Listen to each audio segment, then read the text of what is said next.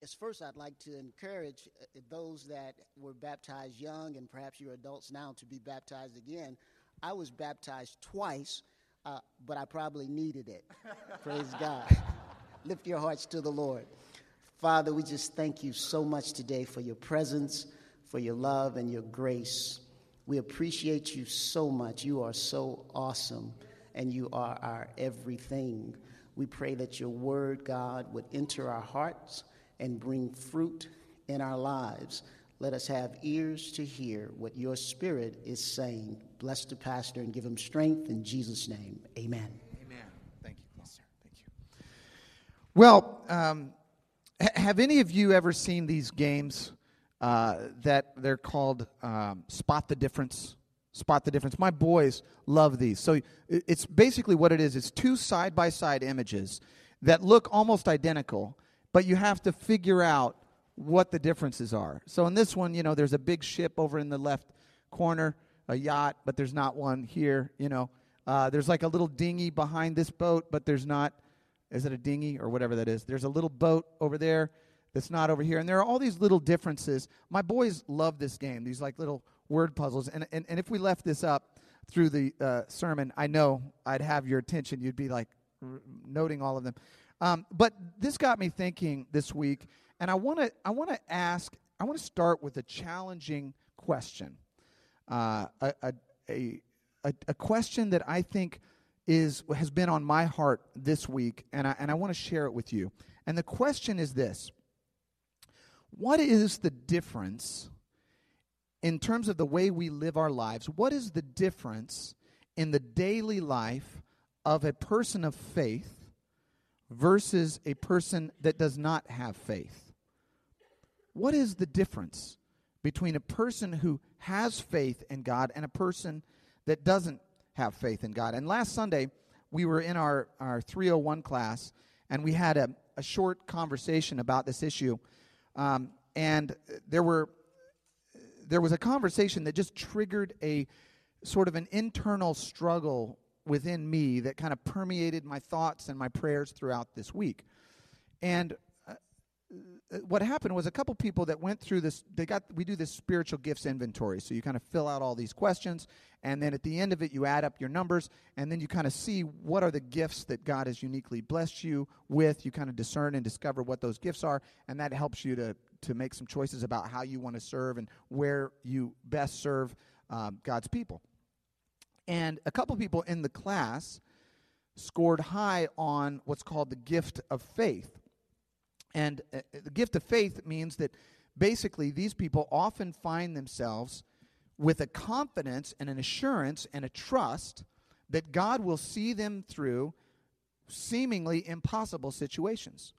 These are people who, in their heart of hearts, there's a trust, there's a belief, there's a confidence that God is going to help them overcome insurmountable odds and do what God can do.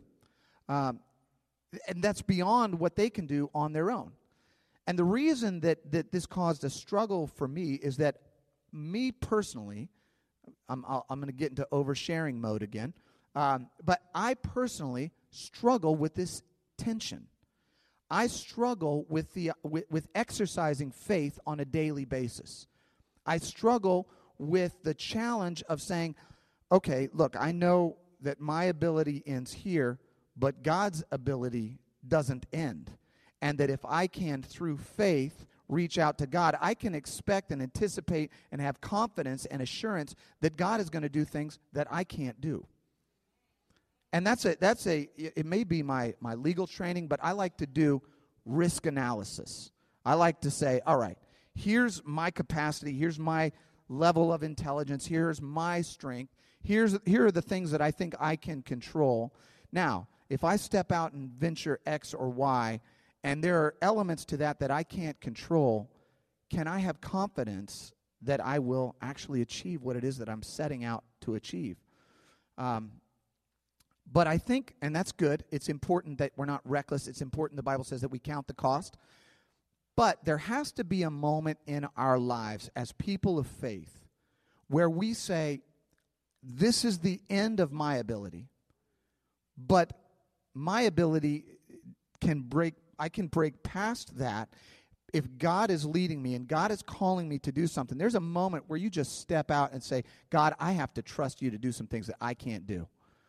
I have to give my abilities, my strength, make my best efforts, but there's got to be a moment where you say, God can do above and beyond what we ask or think through the power that is in us, through the power of His Holy Spirit. He can take us farther than we think we can go.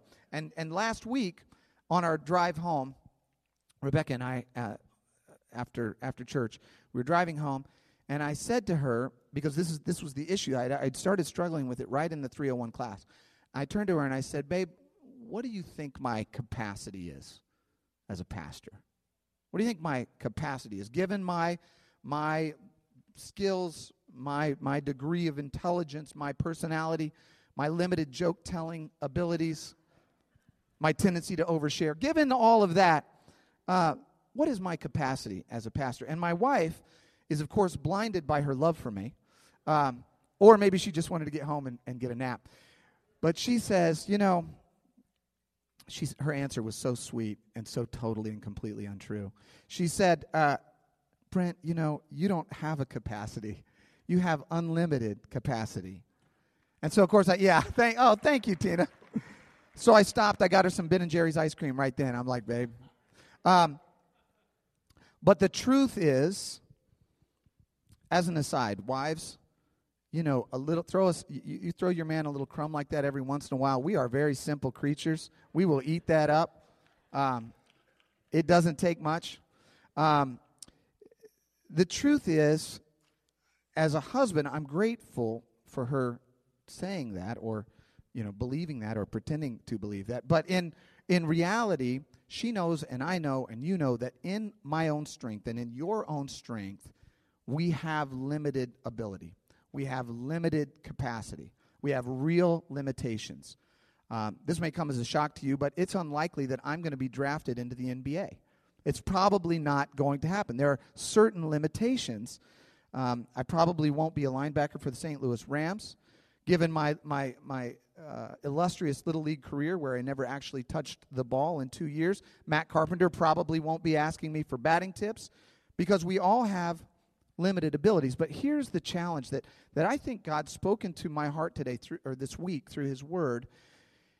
And it's very simple. It may be overly simple, so I may just be preaching this to myself this Sunday, and you guys are going, dude, we totally already know that. But I'm going to go ahead and preach to myself. And here's what I think God challenged me with this week. Simple, okay? Stop putting your faith in your own abilities and start putting your faith in me. Very simple, right? Stop putting your faith in your own abilities and start putting your faith in me. For many of you, that's hard to do, because in your own abilities, you're reasonably competent at certain things, and you can do a reasonably decent job at a few things, right? And so you can tend to not put your faith in God because you're getting by without it. But God did not call us to do reasonably competent things.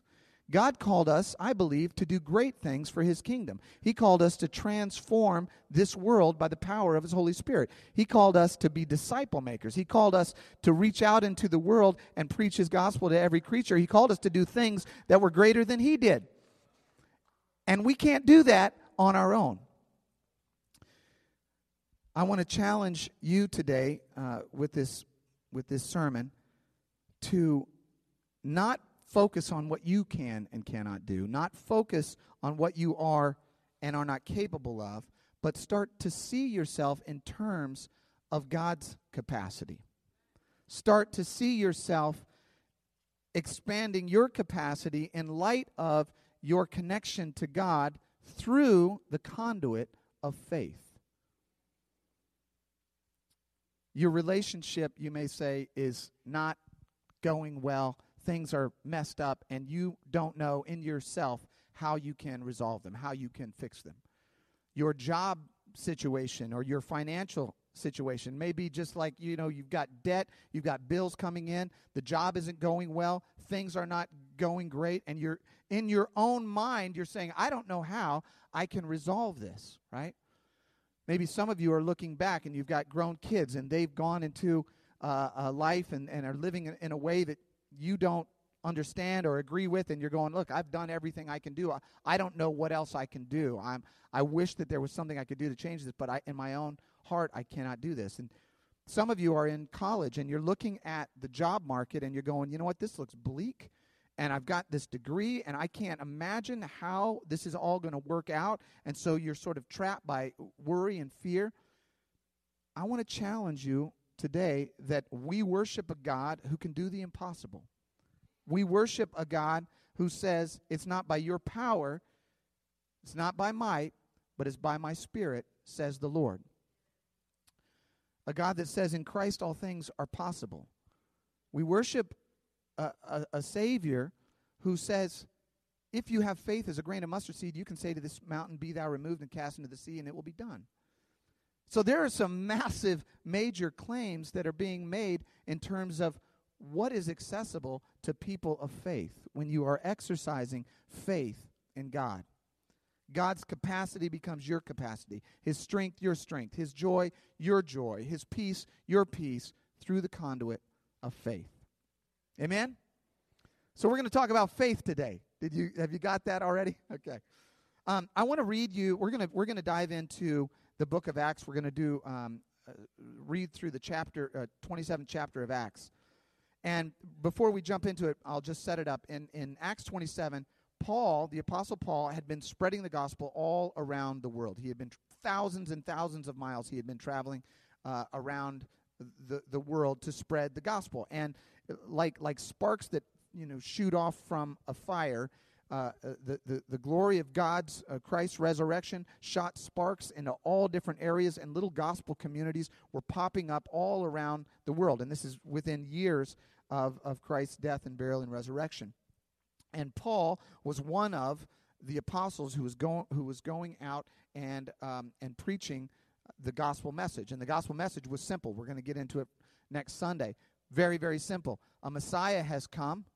He lived, he died, he was buried, he rose again, he ascended to heaven, and he did that to make it so that you can have access to the Father through his sacrifice. That's the whole Christian message, and that was spreading like wildfire. And what was happening is that men, women, slaves, free, Jew, Greek, started realizing that they're not just subjects of Caesar. According to this gospel, they're children of the living God. And this sort of changes the dynamic for them, right? So the people that were in charge of the status quo, the religious and political elites of the day, they were not happy about the spread of this gospel. It was not helpful to them because people were becoming liberated by this truth, and that was upsetting the balance. So they arrested Paul. They put him in shackles. They loaded him on a boat from Caesarea in Israel to be transported all the way across the Mediterranean Sea to Rome, Italy, so that he could stand trial before Caesar. So I've got a Google map for you just to give you an idea of where we're going. Now, they didn't have a boat option, so I just decided to take the plane option for us. And we can't apparently fly out of Caesarea. We have to fly out of Tel Aviv, but that's close enough. So this is the area that we're going to be talking about today. Paul is getting on a boat right over there in Caesarea, and he's going to end up, well, we'll see if he's going to end up over in Rome, okay? I don't want to give a spoiler alert. Thank you, Jenna. Somewhere in the range of 3,500 miles if you're hugging the coast and doing all the things that they did in the boat. Anyway, a very, very long way. So right before as the boat is pushing off, and this is a large boat. There's 276 people on this boat, so it's a large vessel.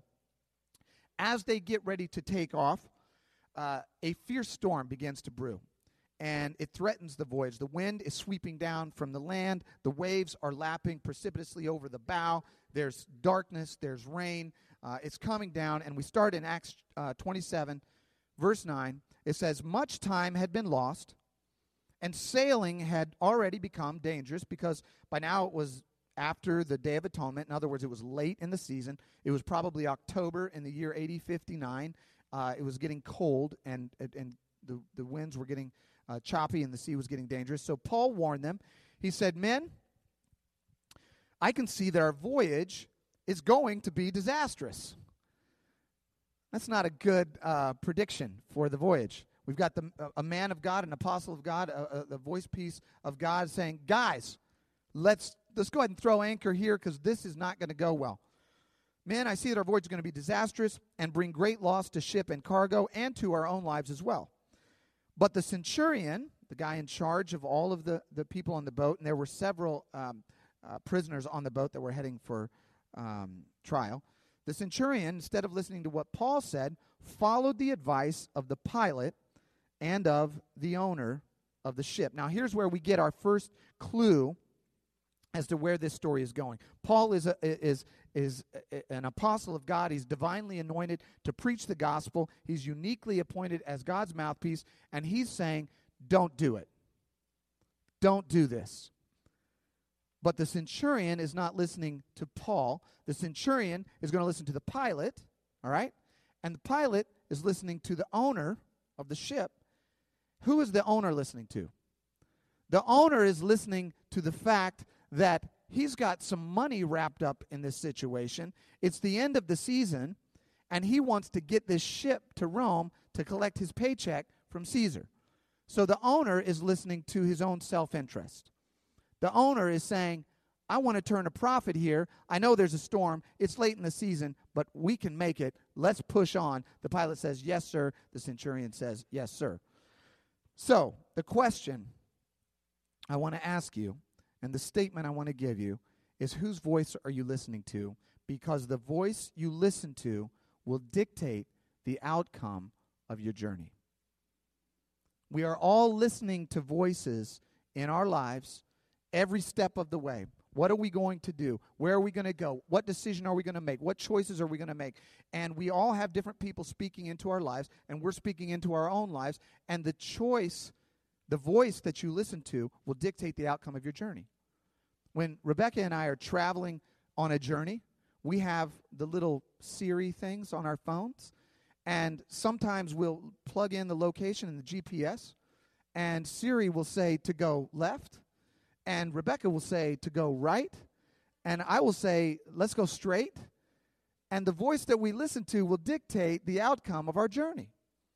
And Rebecca and I, fortunately, enjoy spending time together in the car because sometimes our journeys are long. So whose voice in your life are you listening to? Are you listening to the voice of your own desires and self-interests? Are you listening to the voice of God? What is the compass by which we make decisions in our life? That will determine the outcome. The leaders of the ship are listening to the conceit of self-interest, and this is what happens. Next verse, 17:14 through 15. Before very long, a wind of hurricane force called the Northeaster swept down from the island. The ship was caught by the storm and could not head into the wind. So, this is the verse. We gave way to it and were driven along. We gave way to it and we were driven along. This week I saw a short documentary about a comedian, a guy named Mitch Hedberg. Hedberg got his big break when he appeared on David Letterman back in 1996, and then his star began to rise. He signed a $500,000 deal with Fox for a television sitcom. His comedy was based on sort of surreal one-liners and non sequiturs. I've got a couple of them for you here. I'll try to give them to you. This may not go very well. But he would say things like, the depressing thing about tennis is I'll never be as good as a wall. It was funny. It was way funnier when he said it. Way funnier. He said, I haven't slept for 10 days because that would be too long. But anyway, it was funny when he said, okay, moving on. Scratch that. Time magazine dubbed him the next Seinfeld. He developed a devoted following among other comedians like George Carlin, Dave Chappelle, Artie Lang, Louis Black. But early in his career, here's what happened. Early in his career, Hedberg was sort of dabbling in light drug use, and he came to believe the voice that said that the drugs were part and parcel of his creative process. He came to believe that he needed the drugs in order to write the funny jokes that were funny when he said them, not when I say them. He came to believe that he needed those drugs to create, for his creativity. And so there was a lot of pressure on him, especially as his career rose. There was greater and greater pressure on him to generate funny material. And so he gave way, and he was driven along by the drug use and by the voice that just said, you've got to do this to make it. On March 17, 2005, he appeared on the Howard Stern Show, and when the conversation turned to his well-known drug use, because it was pretty well-known in those circles that he used drugs, here's what he said. He said, well, I got the drugs under control now. I just use it for the creative side of it. That's what he said on March 17, 2005. 12 days later, Hedberg was found dead in his hotel room. The New Jersey Medical Examiner's Office reported that the official cause of death was multiple drug toxicity in the form of cocaine and heroin. So the life of this warm, funny, kind, talented young man was cut short because, like the passengers in the ship on the way to Rome, he gave way and was driven along by forces outside of himself. He wasn't anchored to a clear, precise anchor. He wasn't anchored to any rock in his life. He gave way and was driven along, and eventually the winds and the rains overcame him. What is driving you along today? Are you being driven along by fear? Are you being driven along by shame, by guilt, by uncertainty? Are you being driven along by greed or anger or by things that happened in your past? What are the winds and the waves in your life that are moving you along? Because here's what God is calling people of faith to be. He's calling us to not be driven along by the winds and waves of forces outside of our control. He doesn't want us to be battered about by the storms of life. He doesn't call us to be conformed to this world. He calls us to be transformed, the scripture says, by the renewing of our minds. Not to be driven, but to drive. He calls us, and that's point number 2, don't be conformed, be transformed. And not only be transformed, but to be transformative. This is what he's really calling us to do, to not be like putty. My boys love the silly putty, and they make little things. They're little kids, but they can form that silly putty into little objects.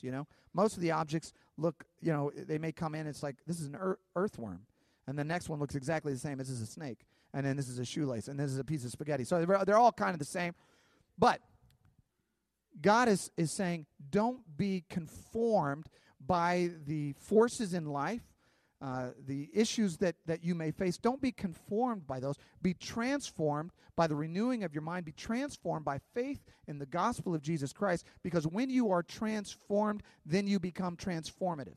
Then the circumstances don't dictate what's going to happen to you. You start dictating what's happening in the circumstances. You start making changes in lives that are around you instead of everybody making changes on you. Do you understand what I'm saying? Be transformed by God and then be transformative in your community. Jesus said he prays that God's will be done on earth as it is in heaven. And God's will in heaven is not always happening here on earth. There's still bigotry here, there's still sickness here, there's still racism here, there's still sickness, there's poverty, there's violence, there's stuff going on here that's not like the kingdom of God, not like the kingdom of heaven. And so he's calling us to step into that and to transform that. Okay, next verse, 27, 16 to 17. It says, as we passed to the lee of a small island called Cauda, we were hardly able to make the lifeboat secure, so the men hoisted it aboard. Then they passed ropes under the ship itself to hold it together. That is a weird line. They passed ropes under the ship to hold it together. I am no Popeye, but if I'm ever on a ship and they start saying, hey, would you help us put these ropes under the boat to hold it together? I'm thinking, this isn't good, right? This is not going the way it's supposed to go. They're desperately at this point just trying to patch things up and pull it together and rope it off. When I was reading this passage, I was thinking of the 86 red Subaru that I used to own in Los Angeles that I bought for $800 from a guy who actually turns out didn't formally, technically own it. But anyway, sadly, that car has gone on to be with the Lord, and so the thing that car was held together with chewing gum and haywire. I mean, it was like this thing was. I remember driving west on Los Feliz one morning, and there were massive plumes of black smoke coming out of the car, and I don't mean out of the tailpipe. I mean out of the hood. But I would try to act like what smoke, and just keep driving, and there was a crack in the engine or something, and oil was dripping on it, and it was making. And I remember vaguely through the thick haze behind me seeing red and blue lights, and so I pulled over. Several of my sermons lately have had to do with red and blue lights behind me, but I don't get pulled over that much. But anyway, this is many years ago, under the blood. And so I pull over, and these two officers get out. Smoke is billowing out of the car. They come up, and they're standing, far away from the door. They said, "Sir, can you please turn the vehicle off?" I said, "It's off." They were gasping. They were about to die from smoke inhalation. They said, "All right, just get this thing off the road. Go fix this. Go do something. Go do something with this car. Get it fixed." And that was my technique with officers for the next 6 months. But anyway, sometimes we're just patching stuff together, right? Sometimes we're just barely strapping things together. We're trying to make a little fix here. We're tinkering with something there. We're trying to just barely patch something together so that it works, so that we can get by. And that is not the life that God has for you. He does not have for you a life where you're barely plugging holes, desperately trying to keep your head above water. That's not the life of a person of faith. That's not the life that He has for you. I want to challenge you with that, because I honestly believe that. I honestly believe that when you follow God with your heart, soul, mind, and body, it's not that your life is peachy cream, right? But it's that there's a confidence, there's a constancy, there's an assurance, there's a peace beneath the struggles that keeps you on track. And He wants that for you. Next verse, it says, "We took such a violent battering from the storm that the next day they began to throw the cargo overboard. On the third day, they threw the ship's tackle overboard with their own hands." Now they're just chucking stuff overboard. Precious cargo that they needed. They're throwing it overboard to keep the thing afloat. And now they're throwing the ship's tackle overboard, which they need to steer the ship, which they need to navigate the ship. They're just, whatever they can do, they're just chucking it overboard. And we know this in our own lives, and we've seen this in the lives of others.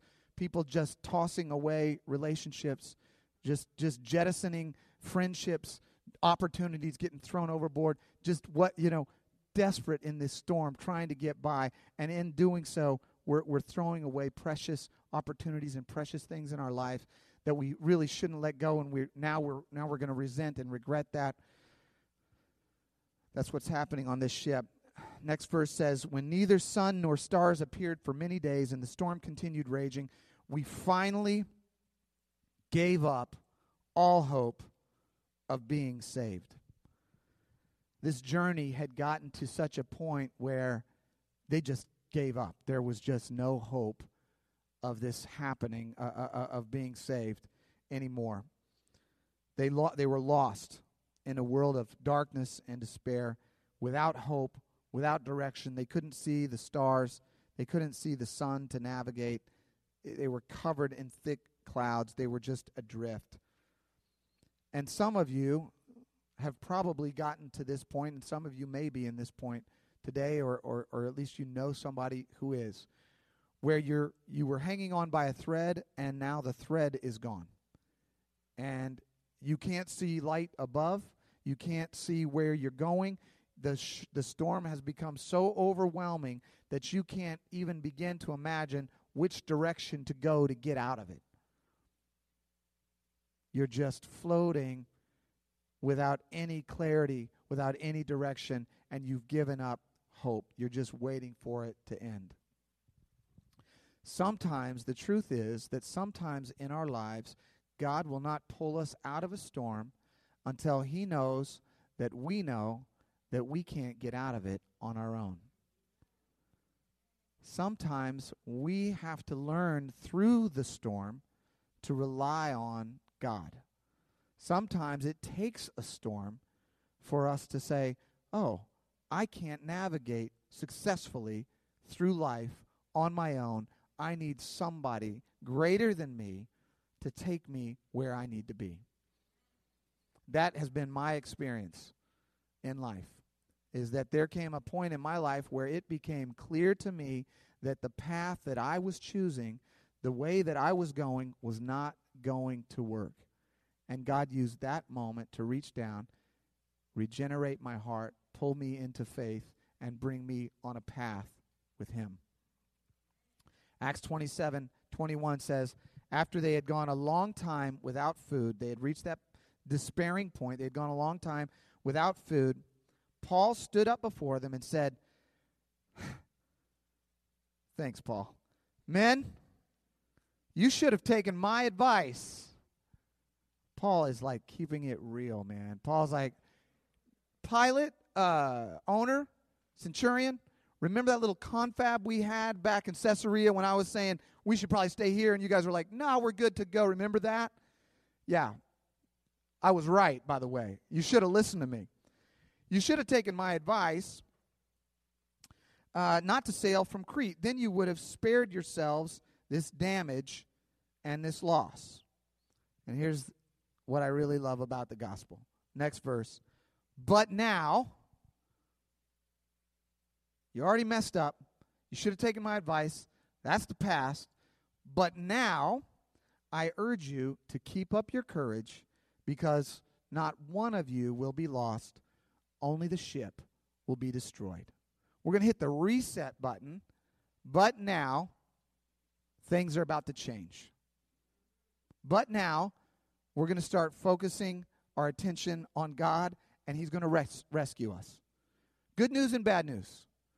The yacht is probably not going to make it, but we're going to get through.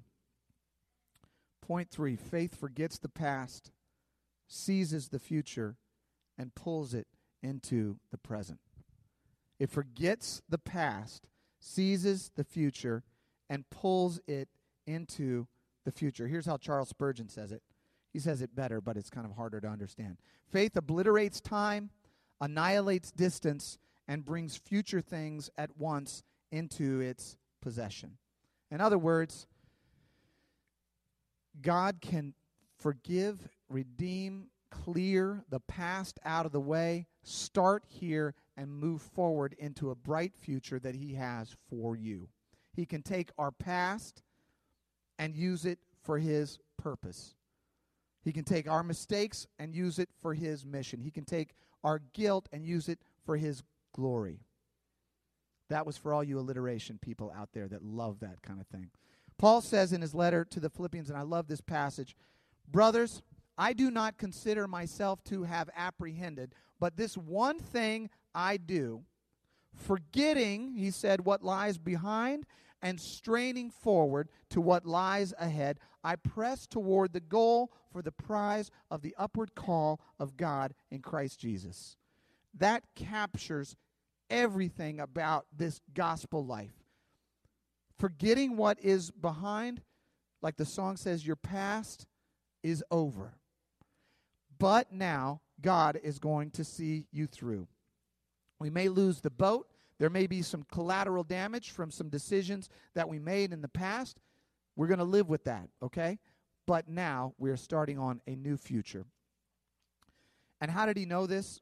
Next verse says, last night an angel of the God to whom I belong and whom I serve stood beside me and said, do not be afraid, Paul. You must stand trial before Caesar, and God has graciously given you the lives of all who sail with you. So keep up your courage, men, for I have faith in God that it will happen just as he told me. Paul is listening to the voice of God. And the voice of God is saying, keep up your courage. Keep up your courage. Have faith in me. I will see you through. And that's the message I want to drive home today. Keep up your courage, men. Keep up your courage, women. Keep up your courage, kids, because God is going to see us through.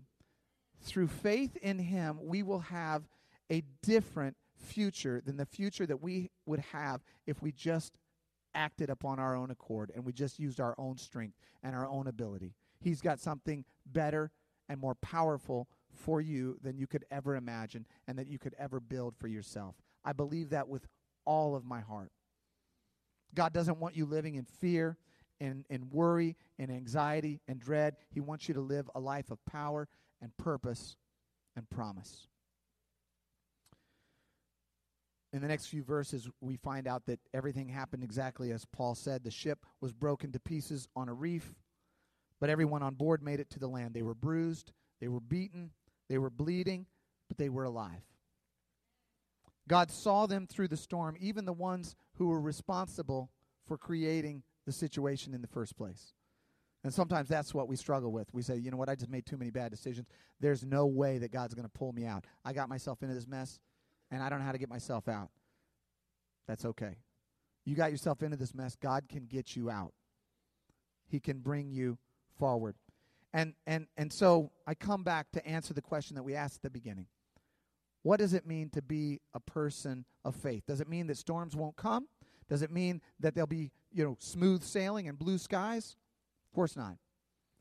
It just means that when the storms come, and they will, you don't have to give way and be driven along by the circumstances of your life. You can be anchored to the rock of our salvation. You don't have to try to patch up and plug up all of the holes in the creaking vessel. You can be made whole by the redemptive grace of our loving Savior. You don't have to throw precious things overboard, throw relationships overboard. You can be steadied by the hand of our Redeemer.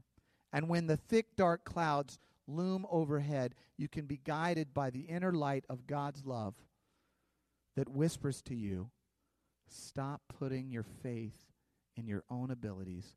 Put your faith in me. I will see you through the storm.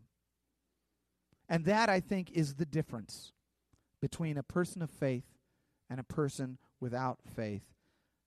A person without faith believes they are powerless in the face of impossible odds. A person with faith believes that nothing is impossible with God. We are called to pray big prayers. We are called to cast big visions. We are called to do big things, to dream big dreams. Why? Because we serve a big God. We serve a God who is willing and able to do immeasurably more than we ask or imagine, according to his power that is at work within us. Amen? I want to just challenge you this week to start, when you're facing these issues, when you're facing problems in your own life, and you know that you can't unscramble that egg, unscramble that omelet, or whatever that phrase is, just know that God can see you through, and that God will see you through. Even if we have to lose the boat, don't put your faith in the boat. Put your faith in the God who created it all. He will see you through to the end. That is his promise. I just preached to myself today. Did that hit home for anybody else? Good. All right, let's bow our heads and pray. Heavenly Father, we thank you this day for your love. God, we ask that you would open up our hearts in faith. Teach us, Lord, to trust in you. Teach us to have confidence in you. Teach us to go through life with an assurance that you're on our side, that you're not just near us, but you're with us and you're in us through your Holy Spirit. We ask, God, that you would lead us in our struggles at work, in our challenges at work, and in our homes, and in our relationships, and at our schools. We just ask that you would permeate our heart and mind as we move towards our calling in you. As we start to live out, Lord, what it is that you would have us do and you would have us be.